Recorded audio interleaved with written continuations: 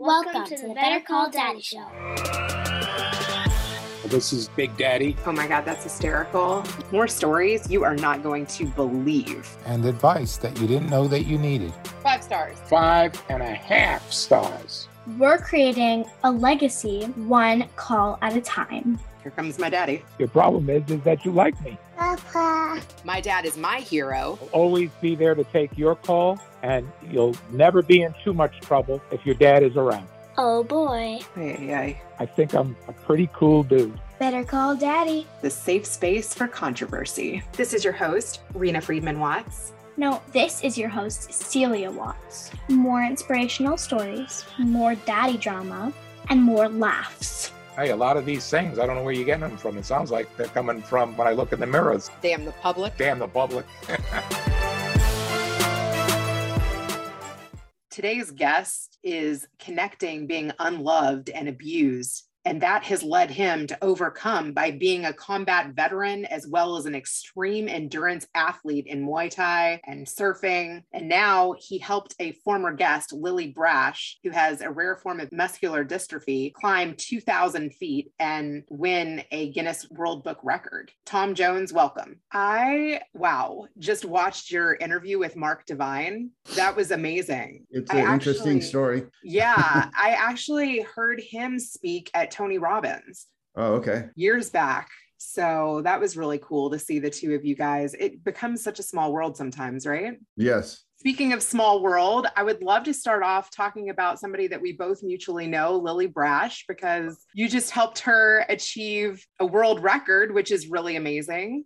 Yeah, she's an amazing person. What she took on was nothing less than Herculean. I mean, she has zero climbing experience whatsoever, and she just took on a double black diamond advanced climb, which would challenge pretty much anybody. You know, it was a real demonstration of true grit and determination and willpower. Her why, I think, is just so strong that it just drives her. And part of that, me saying that, is that was a lot of the conversation that she was having along the way. So you could tell that was a very significant driver. So it was an amazing thing to watch. It was an amazing thing to be a part of. I've been working with her for close to 4 months now with a mental strength and resilience program. I'm actually an Unbeatable Mind coach, Mark Divine certified coach. So I'm working with her and with mental strength and resilience since That's kind of so been there cool. and done that. Yeah. Talk to me about what that looks like. How did you get involved with that? What does that involve? I've done self-improvement and self-help programs for years. And after doing the podcast with Mark Divine and talking to him privately, I was just like, there's way more than meets the eye here. Something's gone, you know what I mean? And so anyway, he told me about his Unbeatable Mind program and coaching certification, looked into it. And I was like, I've done a lot of these things, and this is probably by far the best and most comprehensive self-help and development program and coaching program that I've been in. So anyway, that's how I got involved in it. That's amazing. Yeah. Talk to a little bit about working with Lily and what it's been like knowing her over the last 4 months. It's been really gratifying. After talking with Lily the very first time, I knew that I could do a lot to help her gain mental strength and resilience. And it's interesting. I think that this is just a human condition. She told me right out of the gate that she had been told and encouraged basically to quit her entire life. People had been enabling her and giving her excuses to quit, to sit in a wheelchair and call it a day. And, you know, she has a pretty affluent family and take a free ride and have a nice life. I think where she and I really click and resonate is that my childhood was a real dumpster fire. And I wasn't willing to accept that all the accolades that are supposed to come with that went against the grain. Real hard. That's really been my story, and was her story. And I think that that's where we found alignment. I love that. Yeah, I want to just give a little bit of background for people who don't know Lily's story. I have interviewed her, but she has a rare form of muscular dystrophy. I mean, there's only a couple people, I think, in the world that has her form of muscular dystrophy. Is that right? It's super rare. I believe so. That's what I understand as well. Let's just put it this way. if you just see her walk down the street, you know that there are some issues. It's visible. To watch her just true grit it up that Camelback Mountain was amazing. When I first came into the project and started looking into this, there hadn't been a lot of real structured planning. And I went in and scoured this website, and I found out that they have guides. I suggested, and they thought it was a good idea that we get a guide. So we got the guide, and he actually had video of the entire way up there. And after that video, I was just like, oh man, this is like an advanced deal. This is like serious business. I don't care how you spell your last name. That's a freaking serious climb that she did. She just did it. It was just amazing to watch. It was, like I said in the beginning, it was true grit, sheer determination, willpower, physical testimonial of the human spirit and what the human body can do if properly motivated and driven. Did she train for this? She did. She only trained like in a weight room and walking on a treadmill and so on and so forth. It's not like she went to several different mountains. And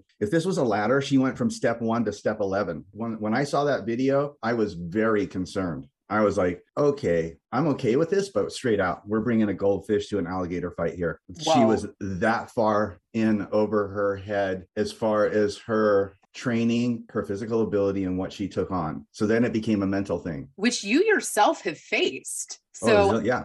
I feel like she picked the right partner. She picked the right partner. Her strength and conditioning coach also came along, and he was a very big help. And her sister was also a really big help. She just did it. I mean, I'm almost speechless because of it. And I've done a lot. I've worked with a lot of different people, and she just grinded it out. And one of the things that I talked about early on with her team was I was like, okay, all I've heard is talk about getting up the mountain. We got to get back down this thing, which is like twice as dangerous as going up the thing. So it was a duality. People talk about the ascent, the ascent, the ascent. Well, no, that's only half the story. Getting down was the real dangerous part. Yeah. So what was it like when she got to the top though, and she made the ascent? She didn't get all the way to the top. She got 3/4 of the way up to the top, and we had to make a very difficult decision. Ooh. It was like, if we get you up to the top, we're not going to be able to get back down to the bottom before nightfall. Now we're talking about a whole new dynamic of somebody either getting seriously injured or killed. And that's really where it was. We had a few different choices. And she really struggled with it. And she's like, I'm going to keep going. I'm going to keep going. We kept going probably about another half hour. And she said, I was really proud of her. She said, I proved my point. I'm not going to make this an ego thing. I'm not going to risk other people getting hurt or killed because of my ego. I proved something. I've learned a lot. We're going to come back next year and we're going to retackle this thing and get all the way to the top. Her father basically pulled the plug on it, and she was like, no way, no. And so they kind of went back and forth for 20 minutes, and I kind of pulled him aside and I said, look, can I give you some advice? And he said, sure. I said, don't do that. I said, let her be the master of her own destiny. You've made the decisions her whole life. Let her do it. And I was banking and betting on what she did because I've been working with her intimately. And I thought that she would reflect on this and make the decision that she made, or we would get to the top and we would have to come up with some plan, like call the fire department, get her helicopter lifted out of there or whatever. But I asked her father not to pull the trump card out on her and play it.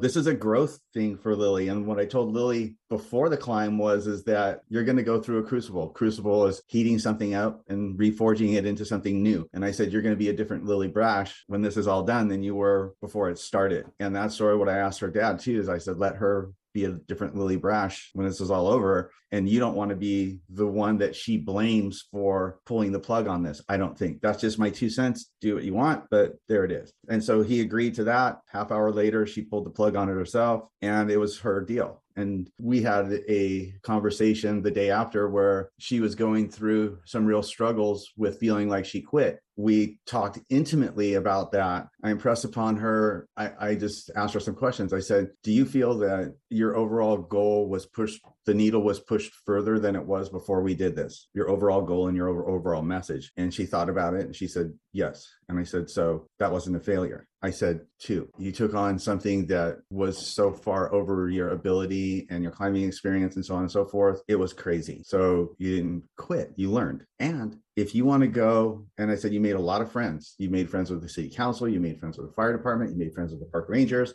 Everybody's behind Lily Brash. I said, so here's the deal. If you want to go tackle this again next year and get to the top, because the fact that you made it 3/4 of the way up and all the way down, if you do the math, you could have made it to the top. Even though the final ascent was seriously, it was something, but she would have made it to the top. And I said, so next year we get you to the top. We talk to the fire department, we get you a helicopter right out of there and we call it a day. I'm willing to do that. But what I'm not willing to let you do is sit on the curb, cry about it and say, I quit. I said, because that's not the Lily Brash that I know. We kind of talked through that some more, and she's on top of the world now, and she should be. She did something amazing. 2,200 feet, right? 2,000 feet, right in there. I mean, she made it 3/4 of the way up to the final ascent. Like I said, we would have got up there, and then getting down would have been, especially the final ascent, that 1/4 of the way getting back down, she or somebody else could have really, really got hurt, because that was a real challenging part of the climb. So I said, look at Elon Musk, look at NASA, look at Henry Ford, look at all of these people that embrace quote unquote failure. Because I told her, I said, Lily, you've told me your perspective. I said, would you do me a favor? And can we explore a different perspective? And she goes, sure. And that's how I started the conversation of talking her through what I consider to be reality and a solution to her quest to get up this mountain. Mark Divine says it really well. It's fail forward fast. Yeah, like you were saying, I don't really see it as a failure. I mean, what a tremendous feat. Yes, but you're not Lily. See what I'm saying? True. And in her mind, because I understand this person really well, because we have a lot of the same traits. In her mind, her goal was to get up to the top, no excuses, no quitting, so on and so forth, right? And I completely understand that. And I said, but we have to put it into perspective. Let's put it into perspective. I said, Lily, was the view from the bottom of the mountain different from the view 3/4 of the way up the mountain? She goes, yeah, it was. I said, okay, well, let's take a look at this from a different place. Let's take a look at this from the perspective of succeeding instead of failing. So when you called me up, we got your perspective on failing. We know what that looks like. Let me take your hand and lead you around to the other side of the lake, which is the perspective of succeeding. And I said, Lily, there's 2 wolves that live inside all of us. One wolf is called the fear wolf. One wolf is called the courage wolf. And whatever wolf that you feed is the dominant wolf. And I said, so what wolf are you feeding right now? She said, the fear wolf. And I said, we need to feed the courage wolf, Lily. So let's do that. So we took her around, gave her a different perspective on what I feel really happened. At the end of the conversation, agreed with me and said, you're absolutely right. I said, besides, Lily, it's not over until you quit. I said, pain is only, I have a brand called Quit Proof, right? And our tagline is pain is only temporary, quitting lasts a lifetime. I said, so we're not quitting until you say we're not going to go and get to the top of this mountain. So as far as in my mind, this is still on, come back next year on the 6th of March and get you to the top and have the helicopter pull you out of there. So we have success and nobody gets killed. What do you think? So She was all about it. And that's the plan. It kind of reminds me of how you ran to New York and then flew home. Yeah. Well, I ran to New York 120 consecutive marathons. That was the end of my quote unquote agreement or contract. And I spoke at Nike Town for the New York Marathon. And I decided that I'd run the New York Marathon the next day. And I'd quit when I said I was quitting, not when my piece of paper said I was quitting. Lily and I share many of the same, I think, dreams and aspirations, a lot of the same mindset and so on. And I'm now getting ready to run 76 marathons in a row. Starting on April 19th, I'm running from Montevallo, Alabama to St. George, Utah for an organization called United We Pledge, which champions freedom, family, faith, and being good constitutional law-abiding citizens, which I think is kind of in decline and maybe a little bit under attack right now in our country. They have a place in Montevallo, Alabama called the American Village, which is a place that has recreations of buildings that were really significant in the development of our country and the Constitution. And they have people that literally role play like George Washington, Ben Franklin. And they literally live their lives. They don't do TV or any of that stuff. And they are like Ben Franklin and George Washington. And so anyway, to make a long story short, they bring kids in and they let them step onto the stage of American history instead of learning it in a classroom or out of a book. I work with a company called Balance of Nature, and they are a company that do fruit and vegetable supplements. And they have 160 acres that they've procured in Utah, and they've dedicated 40 acres to build an American village in the West. And so I'm going to carry a sapling from the American village in the East, run it on foot to the American village in the West, and break ground there for that project, which I think is really important. I think it's more apparent right now with the climate of what's going on in Ukraine. You can say what you want about this country, but hey, how would you like to be there? I think that the values that a lot of us take for granted are painfully obvious when you look at the situation that's going on over there or in other places in the world where, these dictators are calling the shots. They're basically murdering civilians. They're like, I don't care what you say. I'm taking that place. Do something about it. You know what I'm saying? These are the things that, in my opinion, my humble opinion, that America is so much different. I really want to go out and I want to try to push those values back into the forefront, because I believe that freedom and family and faith and being good constitutional law-abiding citizens are what makes our place special. Where did you learn that? Those values? Yeah. I would give the credit to my pseudo parent, the Marine Corps. My childhood was a dumpster fire. I was removed from my home when I was 12 years old for child abuse. I was put into a children's home that was a children's institution. It wasn't like a foster home. It was an institution that had about 100 other kids. The dynamic, though, was it was run by pedophiles. I experienced pedophilia for 3 to 4 solid years, which really does a number on your mind in a litany of ways, all the way from sexual orientation to trust issues, and just destroys your it robs it. I believe that it robs a person of the most precious thing that they have, which is their innocence. And so when I ran away from that home, I joined the Marine Corps, and the Marine Corps was structured. They meant what they said what they meant. They had great morals and values. They were an organization that got outside of themselves and served something or someone else. All your clothes matched. So it was a good deal.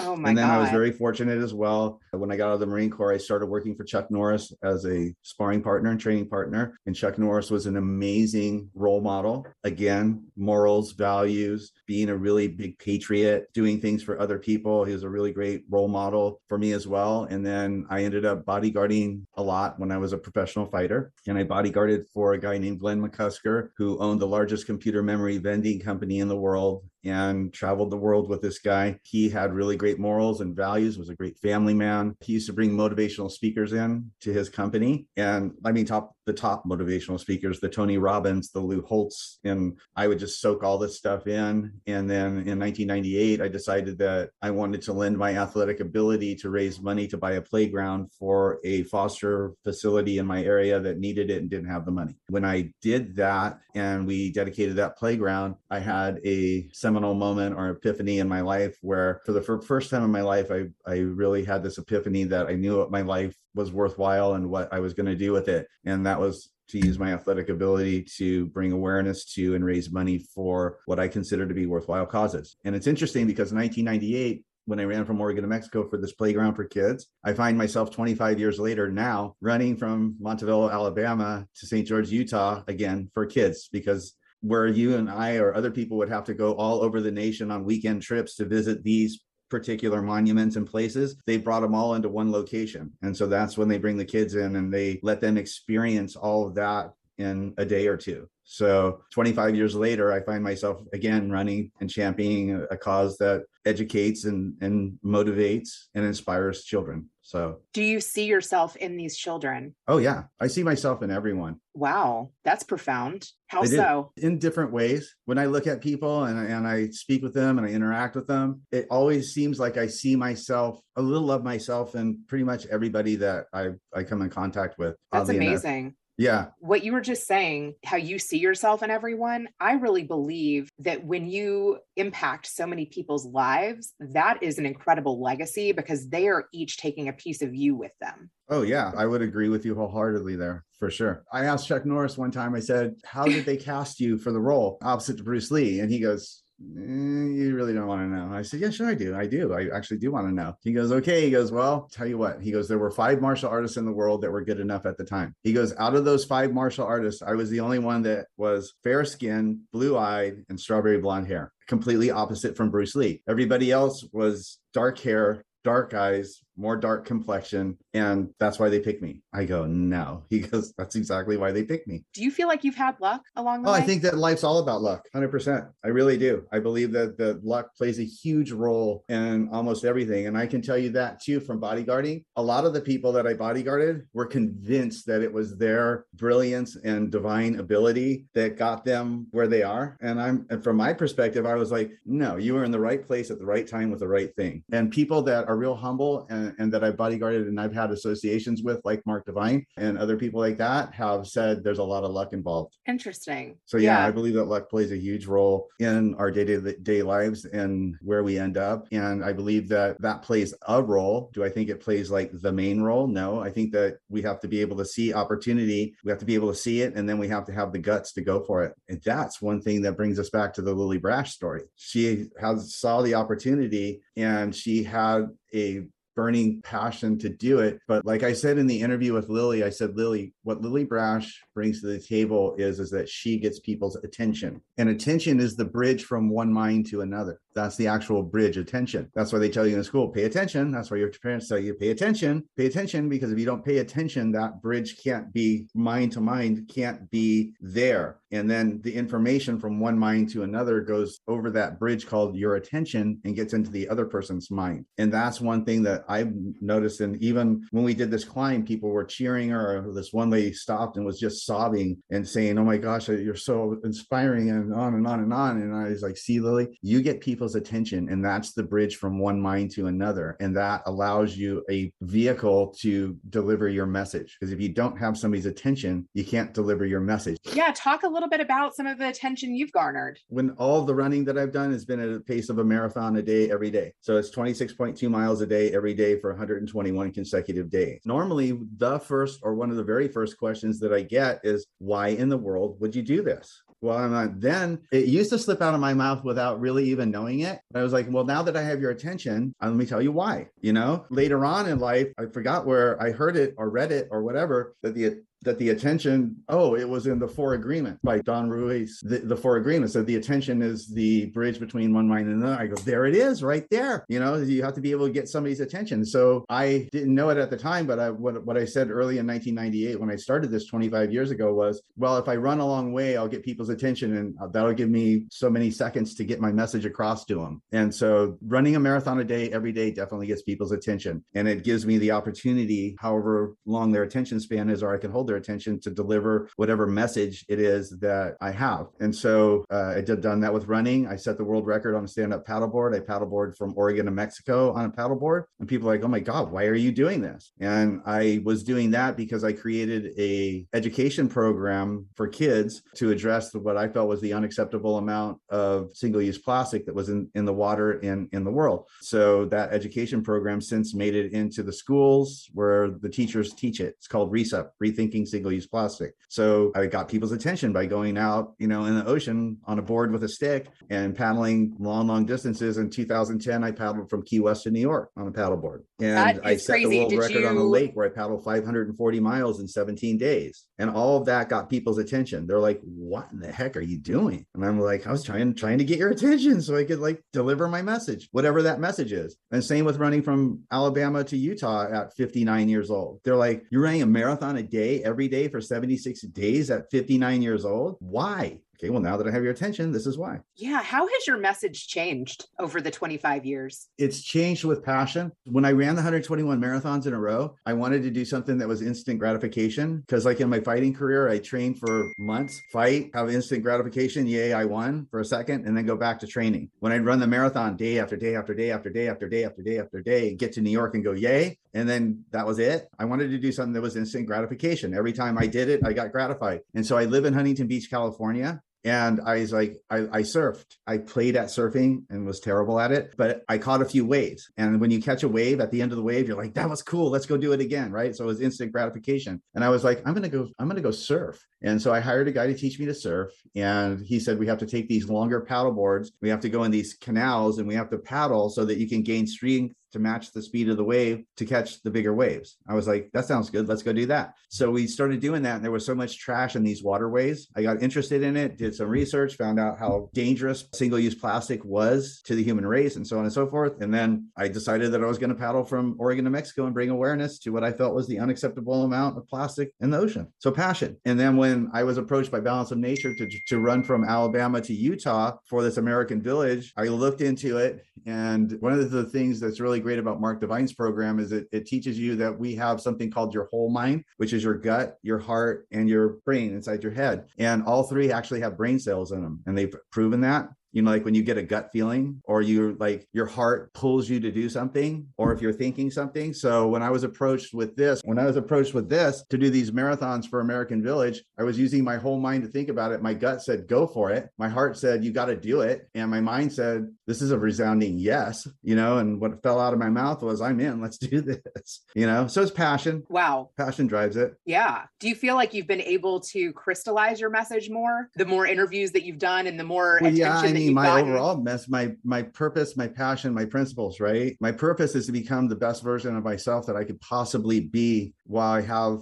this short time in my life. That's my purpose. I'm going to be the best version of me that I can be. My passion is to be a guide to others like Lily, to guide them to be the best versions of themselves that they can possibly be. And my principles are, you know, integrity, honesty, transparency, these types of things. So I've got my 3 Ps in line. My one it is I'm going to help transform as many people as I possibly can in my lifetime to become better versions of themselves.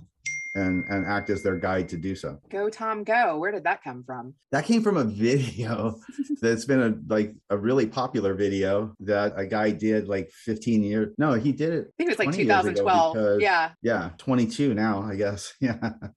Yeah, I loved that video. There was one thing that I wrote down that you said, do not accept what you've been dealt. I want to dig just a little bit further into that because you moved 35 times before you were removed from your home. Your mom tried to kill you multiple times. You grew up having a sick father. I mean, those are some really tough cards to be dealt. They are. For the longest time, I took the victim role. Something clicked, and I decided that I was going to take the victor role because I believe that those are the 2 choices that we have in life. You can either be the victim or the victor. Do you know where the choice is yours? You know, do you know where that click happened? Like, was there something? I believe it clicked when I was working with Chuck Norris. That's when I believe it clicked. And that too is kind of what we were talking about, a lucky opportunity. Can you talk about how that even came about? Well, that's an interesting story in itself. When I got out of the Marine Corps, when I was in the Marine Corps, I was stationed in South Carolina, in a small town called Beaufort, South Carolina. And I've been in martial arts my entire life. Well, the only martial arts school in town was a Chuck Norris school. And so, make a long story short, I ended up meeting Chuck Norris when I was like 23-ish in the Marine Corps. And when I got out of the Marine Corps, the only Chuck Norris school that was near where I got out was in Huntington Beach, California. So I started taking lessons there. So I didn't know it at the time, but the person that owned that school was Chuck Norris's cousin. He came up to me one day and he said, Chuck Norris owns this restaurant and bar down in Newport Beach, and they're looking for bouncers. Do you want to do it? And I was like, anything to get me next to him? Yes. So I went and I started being a doorman down there. Within 3 months, I was reconnected with Chuck Norris. I was his personal training partner, and I was the general manager of the restaurant. And you even got to spar with him, right? Yeah, I sparred with him for a little over almost 3 years. I drove to his house multiple times after running their restaurant. I would drive to his house, sleep in my car, and then train with him at 5 o'clock in the morning. Oh my God, that's crazy. And you even got one of his famous like spin around kicks? Yeah, exactly. The first time we sparred, I kicked him in the face really hard. And he looked at me and he goes, oh, so it's going to be like that? And I was kind of like, well, yeah, you're kind of like Chuck Norris. He goes, okay, touch gloves, turn around, spin. He was known for what they call a spinning back kick, was spinning around behind yourself. And in his day in martial arts, that went totally against the grain. You never turned around, took your eyes off your opponent. And I knew that very well, but Chuck Norris did a spinning back kick, knocked the wind out of me, dropped me to the ground, and we've been good friends ever since. I guess it's a male bonding thing. I don't know. Yeah, I was going to say, what a bonding moment. Yeah, he's amazing. He, in a town where people were doing things that were not honest, cheating cheating on their wives, drug addicts and alcoholics and all this. Chuck was real focused and solid and a good family person, a great role model. I just have nothing but good things to say about him. He was a real instrumental in my life. Glenn McCusker was real instrumental in my life. And then most recently, I had the opportunity to train with and become very good friends with really famous big wave surfer Laird Hamilton, who became one of my very close friends. And he's been a great role model too. Again, great family person, really focused. I think that he and Kelly Slater really changed surfing into a real sport instead of guys just going out, hanging out and surfing waves. I mean, these guys are real athletes, train super hard. So Laird's been another really big influence in my life and in my development. Mark Divine, most recently, has become a mentor and a really great influencer in my life. Have you shared with them, I mean, your personal story, and have they been able to help you heal any of that? I've shared with them all my personal story. They've just been really great support systems. I think that we're the master of our own ship. I pulled myself out of this, and it was because I had an epiphany that I had the choice in my life, and I chose to be a devout reader. I read constantly. I seek out these self-help and self-improvement programs like Tony Robbins and all these guys. I seek that stuff out. My purpose is to become the best version of myself that I could possibly be in this short time that I have called a life. And so I proactively go out and do that, because the bridge between an idea and making it happen is action. I love that. What would you tell somebody who's stuck in the victim mode? You have a choice. You have a choice. You have a choice. Do whatever it takes to become the victor. Seek people out. But the first thing, it's all like a choice. You know what I mean? If you're going to stop smoking or something like that, the first thing is you have to make up your mind and make a choice that you don't want to be that way or do that anymore. And then you have to go out and take action. You know, one of the things that I teach people that come to me for this mental strength and resilience training is that you set a goal, and then you set a bunch of micro goals along the way up to your main goal. It's hard to get depressed or down when you keep saying, yay, I accomplished something. I love that. So set micro goals along the way to your bigger goal and keep accomplishing things, because when you keep accomplishing things, people ask me, how do you not quit? Yeah. And I say, but like for quit proof. And I say, well, because quitting's a habit. Every time that you quit, it gets easier to quit the next time, and easier to quit the next time, and easier to quit the next time, and easier to quit the next time. And when you succeed, it becomes a habit. Success is a habit. Quitting is a habit. Which habit do you want to develop? And what actions do you want to take to that end? You see these people that have been hooked on heroin and all the rest of this stuff, and they make a decision. I don't want to live that way anymore. What do? They go seek out programs and mentors and other people to help them with that quest. So that's the way you go from victim to victor. Is it starts with making a decision. I don't want to be a victim anymore. I don't like this. I don't like the way it feels. I don't like that life. I want to do something different. And then you go start looking for tools. Yeah. And they're out there. People are resourceful. They just got to be resourceful, Rena. That's what they got. They got to be resourceful. We're all resourceful. I mean, you think about it. I mean, what you just did for Lily was crazy resourceful. Like all of these things that you're mentioning, you're like, I could have had her airlifted. I could, I had her a guide. Like all of these pieces that you put into place, that's a lot of planning. Yeah. And micro goals and stuff. And I was like, and I'm not dissing them at all. They never got together as a group. I was like, first thing we need to do is I would never go, if I was in the Old West, I would never go across like the Wild Wild West without an Apache Indian scout guide, unless I wanted to suck up a bunch of arrows, And the other thing is one of the things that really great about the Mark Divine program is, he's a Navy SEAL and their teams, and I was like, we've got all these people and parts, but we haven't got together as a team. So we had a couple team meetings and brought everyone together as a team and got on the same page as a team. Otherwise, we're just going to be out there running around, bumping into each other, not knowing who's on first and so on. So got a guide, had a meeting with the guide and Lily and the producer that's doing their documentary. We talked through these details of the climb. We came up with a sort of a strategy around the climb. And then we got the entire team together and we plugged that strategy into the strategy that the team had been working on. And we came up with a plan and we went and executed that plan. And we learned a lot. Did we make it all the way to the top? No, we didn't make it all the way to the top. But I tell you one thing, we learned enough to make it up to the top if we so decide to do so. And I told Lily, I told her manager, I told her dad and everybody else, I go, whether you realize it now or not, this makes the story way more compelling and better. Oh yeah, because people are going to be cheering her on to make it to the top next time. It's like the teaser and it episode. all goes back to like things as a kid, right? If at first you don't succeed, try again. be quit proof, row your boat. Life I feel is but like a you've dream. had so many successes though. Like, have you had to try again? Oh yeah. I've tried to plan things that didn't get funded. Tell me about that. I was going to paddle from San Francisco to Hawaii on a paddleboard. I tried like heck to get it funded, and it just never happened. Isn't but I that didn't dangerous? quit. I just came up with something else. And aren't went those and rough packed up. waters? Yeah, but I can tell you one thing. The very first paddle that I took on was California coastline, some of the toughest coastline in the world, especially from Oregon to like 3/4 of the way down the state. And I was just surfing for the fun of it. I wasn't a waterman, quote unquote. And so when I took on this paddle, I had no idea. And that's how I met Laird Hamilton. I was looking in a magazine and I was like, who's this guy standing up on a board? It was when stand-up paddleboarding was very first new. And the guy that was with me was a very famous, iconic surfer, and Mickey Munoz. And he starts laughing. And I go, what's so funny? He goes, that's the best waterman in the world, Laird Hamilton. And I go, it is? And he goes, yeah. I go, I want to meet him. To make a long story short, they arranged a meeting. I wasn't able to meet him in Malibu. And he said, well, I can't meet you. I'm going to Hawaii. And I said, well, I'm going to Hawaii. So I flew to Hawaii, met him and a guy named Dave Kalama. They taught me how to stand up paddleboard. And I think 2 months later, I took on probably some of the toughest coastline in the world. I had never seen a shark in my life, much less the very first shark that I saw was a 17-foot great white shark that was like 5 feet away from me. That's terrifying. Terrifying. I did an interview after that and they were like, you've been about 100 miles down the coast now. What's the thing that stuck out the most to you? And I said, where I actually fit in on the food chain. I said, when I went in the water, I was convinced like I was the alpha creature until I saw my first 17-foot great white shark like 5 feet away from me. And that I was painfully aware that I was fish food. Yeah. Terrifying. Were there people nearby that could make sure you were Yes. safe?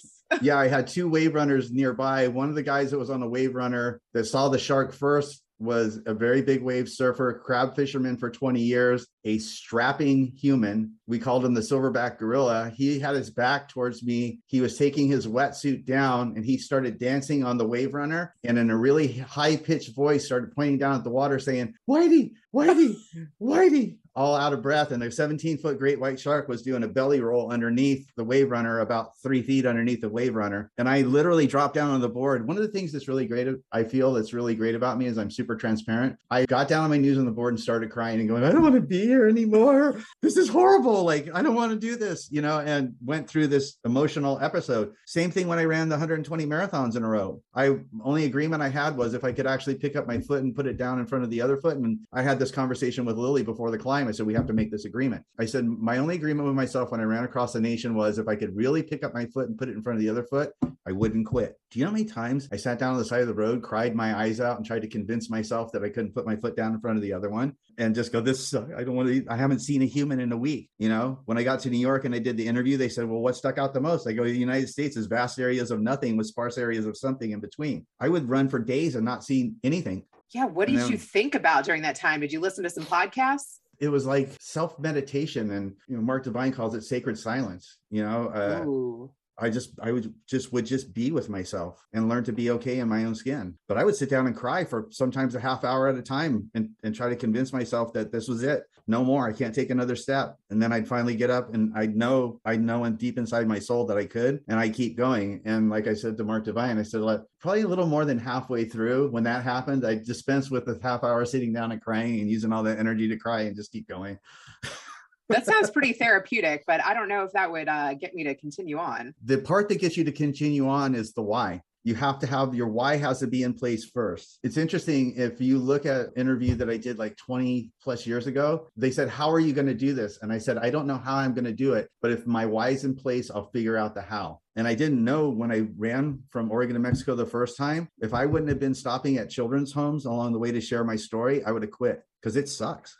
I mean, running a marathon a day is definitely embracing the suck. It's horrible every day. Has it affected your personal relationships? How's it affected my personal relationships? That's a good question. It's affected them both positively and negatively. My relationship that I had with my wife that I ended up getting divorced with, it affected it in a very negative way, because you go take 4 months out of your relationship and run across the country. Some people perceive that as being selfish, no matter what reason that you're doing it for. My wife now, I'm taking 76 days to go run. And we've had a little bit of, she's been a really big support system, but it's been difficult for her. For me to go leave my home for 76 days, it's been, I could imagine. I couldn't imagine, but if my husband husband decided to leave for 76 days, I think that would be really hard. Yeah. It's been like the yin and the yang. It's affected relationships positively, like motivating and inspiring people like Lily. When I ran across the country, I was like, I'm running a marathon a day. What's your marathon today? Is it to get out of bed? Is it to not hit your wife today? Is it to not take that drink today? Like, what's your marathon today? What am I going to inspire you to do?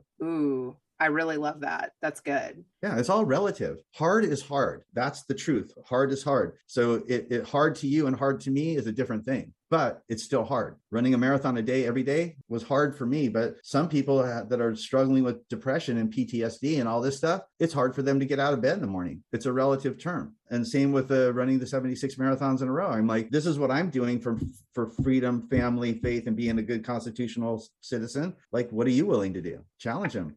I do have a challenging question. Sure. How do you reflect on your parents now? That's a really good question. I think I have a really good answer for it. So I've been interviewed a lot and they say, do you blame your father? Do you blame your mother? Do you blame the circumstance? So no, I don't. Life is hard by its inherent nature. We all have terrible horror stories that we could, tell. I don't place blame. I say that we're all the sum of our experiences in life, and that's what makes us who we are. I've taken those experiences, and this is what I've done with it, which in some people's estimation is nothing short of extraordinary, right? So if I would have not been faced with all that stuff and been able and sought ways to overcome it, I wouldn't be the person that I am today. So I don't blame life for being life. I mean, if you look at a plant that grows, it doesn't just sprout straight up. It kind of goes left and right, and it's hard. Life is hard. So it's just a matter of seeing, like the conversation I had with Lily. I go, Lily, let's take a look at it from a different perspective. Have you ever gone back and confronted anyone that gave you a hard time? I know you did shut down the home that you were a part of. Yeah, well, I did that. Which is unbelievable. So I confronted amazing. that. I confronted the child molester. You did? Yeah, well, I mean, in court, they wouldn't let me near him, but what was that like? That was liberating and scary and weird and surreal. Those are just some of the words that come to my mind. Do you feel like you were able to forgive? Yes. I believe that in all of these self-help programs and everything, what I've learned is that when we hold hate in our heart, hate only hurts the hater. And what's the purpose of life? Okay, so let me just throw this out there. If we're going to go deep in the rabbit hole, why not? So what's the purpose of life? And I believe the purpose of life is love. I love that. And I believe that's the purpose of life, is love. Light overcomes dark, good overcomes evil, love overcomes hate. And I believe the purpose of life is to learn to love, and forgiveness is part of that. So yeah, when I went to court with the children's home, and they were talking to me and said, look, the pedophile is going to come into court tomorrow, blah, blah, blah, blah, blah. When I got up on the stand that day after the pedophile came into court, they were pressing me, and I go, make no mistake, do I want to kill that person? Yes, I do. And the judge is like, when I hitting the gavel, and you can imagine everybody's tired, the jury's going, oh my God, and he just said he wanted to kill him, you know what I mean? And I'm like, yeah, I straight up want to kill him. He hurt me bad. He robbed me of my innocence. Is that what the feeling that I have? Yes, I want to kill him. I said, but he's already robbed me of too much of my life. He can't have any more. He can't have any more of my life. No, I forgive him. I set him free. I set myself free. It's a hard thing to do. At the time, it was a hard thing to do, but it was one of the most liberating things I've done. I learned the lesson. Forgiveness is the vehicle to set yourself free. And also he did that to many others who you probably helped set free. Oh yeah, there were 30 other people in the case. I mean, that's just, I don't know how I'm going to go, but another fascinating story. I hired an attorney when I was running. So they told me when I was running, you have to share your story. And I was like, I'm not doing that. I'm like, well, you got to, if you're going to help other kids that are in the foster care system and blah, blah, blah, you got to share your story. So to make a long story short, I very quietly, I never told anybody that I was molested. So when I was in an interview, I very quietly said, yeah, and I was molested at children's home. And you know what I mean? Kind of just breezed through it. And then I got a letter from somebody that was another kid in the children's home that said they got molested too. And so anyway, when the state of California opened the legal door for kids that had been harmed by an institution to go back and actually make a claim against them, I did that. And so the attorney that we hired, anyway, to make a long story short, we made a demand, right, for these people to settle out, and we just call it a day at 2 people. So the attorney came back and said, I got great news. They want to settle. Great. Well, what do they want to settle for? If we wanted to settle for 10 pieces of something, the settlement offer was a quarter of one piece. And the guy said, this is a great offer. We have to take it. And I said, I have a few questions for you now. Asked him a couple of questions. And I was like, have you ever been associated with this institution in any way, shape, or form? Do you have any association with them whatsoever? And the guy goes, well, kind of. And I go, why don't you expand on kind of? And he says, well, when they have cases down in this area, I appear as an expert witness for them. And I said, so you have a legal conflict of interest is what you have. And I said, so you fly up north. And so it was the Freemasons. I was raised in the Masonic Home for Children. Freemasons are one of the most powerful organizations on earth. They make the Catholic Church look broke. I said, so you fly up to your buddies up there. They take you out to a 5-star dinner. You all have cognac, laugh. You assure them that you're going to get these 2 chumps to settle for 1 penny out of $1. And I said, this is a part in the story where I look at you and I go, I don't know about him. I said, but you're fired.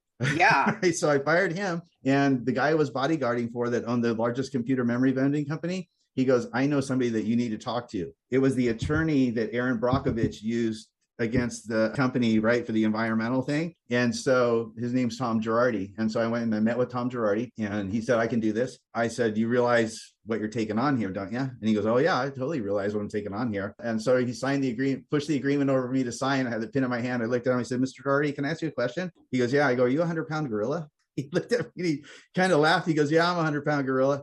I go, because you're going to need to be. I go, this is one of the most powerful organizations on earth, right? So when it came time, we won the case. And when it came time to settling, we almost didn't settle because they didn't want to shut the home down. And I said, no, you're not going to raise kids anymore. That's part of the agreement to settle. So we ended up settling that they were going to raise the kids that were in the home out to be 18 years old, right? Rather than disrupt their lives again. And they weren't going to accept any more kids in the home. So to make a long story short, they don't raise kids anymore. So I shut the home down, made the front page of a bunch of newspapers. It was this full David and Goliath story. But yeah, we shut the home down. If that's not a legacy right there in itself. I mean, and gave 30 because there was 30 kids over 25 years that they found had been molested as well. So all of those kids ended up getting some type of restitution. And really it was a liberating thing, right? I felt some justice, by shutting that home down. That's amazing. Is that some of your fuel right there? Some of it, yeah. Yeah. Yeah, some of it's, like I said, we're all the sum of our experiences in life, and I've had tons of them. So I told Lily too, I said, before the climb, I said, Lily, when you get up this mountain, you're going to be a different Lily Brash than you are right now, right? Because you're going to go through a crucible. You're going to get heated up. You're going to get challenged. You're going to do things that are so far outside your comfort zone, you're not even going to believe it. But when you do those things, you come out a different person on the other side. It's one of the things I say about running 121 marathons in a row. I say, you want to find out something about your core values? Go do yourself a challenge like that. You'll find out a lot about who you are and what your values are and what you really stand for and stuff like that. Have you ever had a moment in your life, though, where you're like, okay, I've made it. I'm good? No. In fact, when people tell me that, I look at them and I kind of smile and giggle and go, look, do me a favor. Don't drag me into your private little hell. Because there are people tell me, oh, you're getting older now. You should probably put that down and quit. Oh, you're 59 years old. You can't do that. No, I say, the problem is that you can't do it. And misery loves company. And because in your mind, you can't do it. Nobody can do it. So now I think I'll be doing this kind of stuff till I take my last breath. That's amazing. Because there's a difference between being rich and enriched, and I found enrichment in this. There's a difference between traveling and being worldly. It's that dual side of the coin type thing. I've known really, really, really bad in my life by anybody's standards, and this makes me feel good. So I believe I'm going to keep doing it. And it's really just trying to be selfless and getting outside of myself and doing things, whatever they may be, that might benefit something or someone besides myself. That really is true fulfillment, I believe. I just got a plaque for running on foot over 50,000 miles in my life, right? So I should have no knees, no back. I should be done, but I'm feeling great. I feel great. That's amazing. I love that. That's really inspiring. Is there anything that you would like to ask my dad? I would like to ask your dad a lot of questions about you. Is that terrible? All right, go ahead. Let's see what you got. I would ask him how you were raised, what your childhood was like, what were some of the struggles that you went through. If we all lived the movie called Me, right, where we're the star and everybody else is ancillary characters in the movie. So I would like to talk to your dad, whose movie is called Him, and get his perspective on how he sees you in his movie. Does that make sense? Yeah, I like that. And then if you go to the next movie and it's your dad, then the next movie theater and it's your uncle. I would like to sit with your dad and talk to him about his movie called Me and how he sees you as a supporting character in his movie, because it's not how you see you in his movie. That's so interesting. That kind of reminds me too of how you took care of your mom, right? At the end. Yeah, before she died. Yeah, I took care of my mom. When my mom was on her medication, she was medicated, but she wasn't just completely out there. So I asked her, I said, Mom, I said, did God really tell you to kill me first 3 times? Because they caught her 3 times trying to kill her kids. And she looked at me and she goes, yes. And I go, really?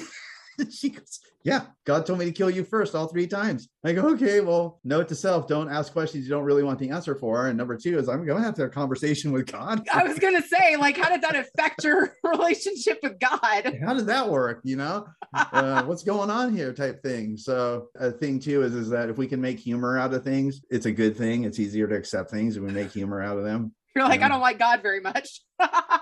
Well, I'm wondering. Makes you go, yeah, right. So dang, okay. Yeah, that's a harsh reality. Do you feel like you were able to have any nice moments with her at the end? Oh yeah, my mom was a wonderful, wonderful person. She was just extremely mentally ill, and my dad had cancer, kidney disease, and tuberculosis at the same time. He was taking every single narcotic that you can take at one time. And listen, if you took Seconal, Tuinal, Valium, Talwin, all of these painkillers, you'd be weird too. Oh, hell yeah. Heck yeah. Are you kidding me? Like I said, listen, I would never, I hope to God, please, please don't ever put me in the position that my father was in. Please. I mean, I would just hate to have to face all of that stuff and have a mentally ill wife and 3 kids. I would really like to think that I would do better, but I don't know. I mean, put yourself in his position and take another look. Same with my mom, seriously mentally ill. I mean, they did electric shock therapy on her. I guess what it does is it helps them reprogram your mind, supposedly. It's sort of like a lobotomy type of thing. So, faced with all of that, would I be any saner or do any better? I don't know. Probably not, Well, I have thoroughly enjoyed this. I would dream of being at Lily's mountain climb. Maybe I will take my daughter out there and cheer her on or something. That would be crazy. Now, let's switch it over to Grandpa.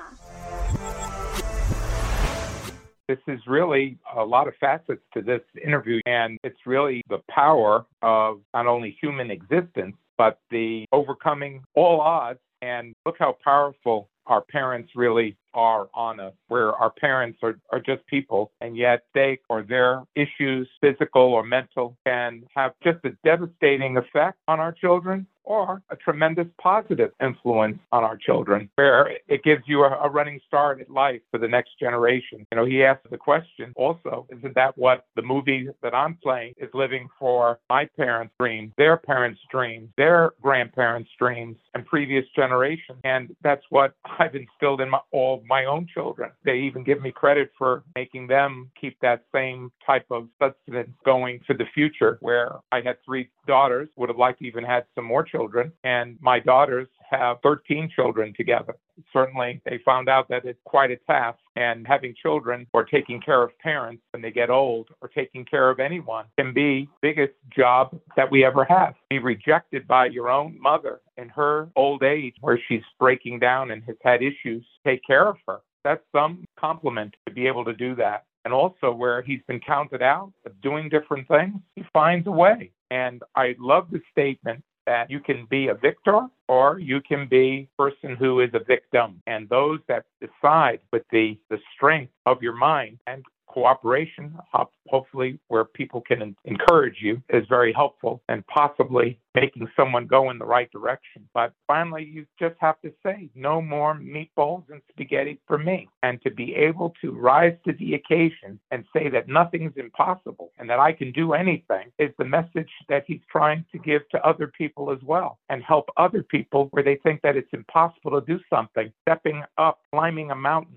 stepping to the plate, taking your swing is what life's all about. And we're only here a very short period of time. So we want to make every day count, every moment count. Somebody says, and they've said it to me, Wayne, why are you still working 4 or 5 jobs? Is that you want to, with your whole life, you want to be able to be productive and stay in motion is what keeps you alive. When you decide to lay down, throw the dirt on me. But until that day, let's give it everything that we have. I can't get over that he's running all these marathons and he's trying the surfing even when initially he failed. And he goes out and searches out whether it's a person who might even be the top player at whatever that possible instrument is to play, whether it's music or boxing or jujitsu or kickboxing or paddle boating, climbing mountains or running, wants to be able to do it all and be able to test his physical ability and his mental fortitude to doing anything. And that's the message he's trying to now give to others. Isn't it ironic as well that spending all this time doing these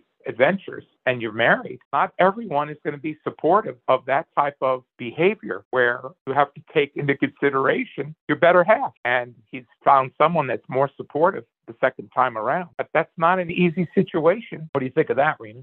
Definitely. So the thing is that a lot of us become workaholics, or we want to do our thing, or we want to make our gains on ourselves. Still have to understand that we have to share ourselves and also the needs of other people that are around us equally in our journey. And still, all the experiences, pluses and minuses, he keeps improving on his attributes of working with people. Unfortunately, he's had to learn a lot of lessons the hard way. But rejection doesn't take lightly, does he? Who does? Rises above it. Right. But he rises above it and rises to any challenge and shows that no matter how anyone might feel about you, you make your own story and you work on it, and you work on it, you put in the effort and the time that you fight even your own mind of wanting to quit something or that can't take one more step. And you push yourself and you do one more step and then you can do another and another and another. And I just love that part of it. He's pretty remarkable.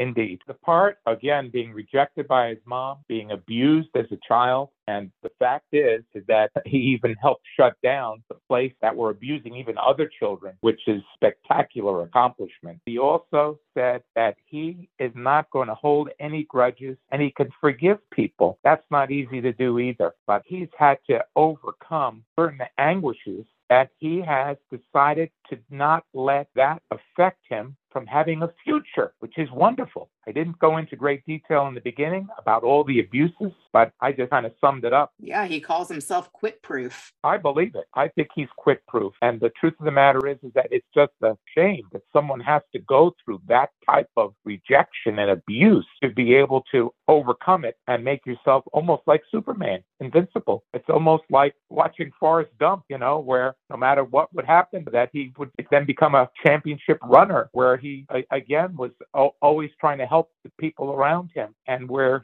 he could just had a good heart and wanted to participate and be part of a family life, which is how his story ends in the movie. He's really made like a movie. And to help this girl that's in a wheelchair that can hardly even move and be able to climb a mountain is incredible. But look how he also makes sure that because of his experiences, to take safety in mind and to go as far as you can go. And then, okay, we got to take a step back. We got to figure out if you want to accomplish more or do more. We've got to figure out how to do it maybe on the next adventure. And if you got to climb up that mountain, I wouldn't be able to get you back down. We'd have to have a helicopter or something. And isn't it better to say, okay, let's go as far as we can go and then come back down. We'll figure out what plan we want to do in the future. But the fact is that to push yourself, to elevate yourself, to take every step that you can take, isn't that what the accomplishment was from the beginning? What difference does it make if it's 2,200 feet or 2,500 feet? Taking every possible step that you can take to go forward without risk. Another great lesson. I love too that he kind of stepped in there and told her dad, like, let her quit. Let this be her battle. Right. And the fact is that it's not where she was going to quit, but to be able to come to her senses to say, hey, I've gone as far as I can go. If I want to go further, I have to do a little better planning. There's always a way to progress on what you've done. That's a very healthy way to look at things. Thanks for listening to the Better Call Daddy Show. Now you can subscribe on Apple Podcasts, Google Play, Spotify, iHeartRadio, and TuneIn. If you've enjoyed this episode of the Better Call Daddy Show, please feel free to review it at ratethispodcast.com/bettercalldaddy. Add Better Call Daddy Podcast on IG, at Rena Friedman Watts on LinkedIn.com.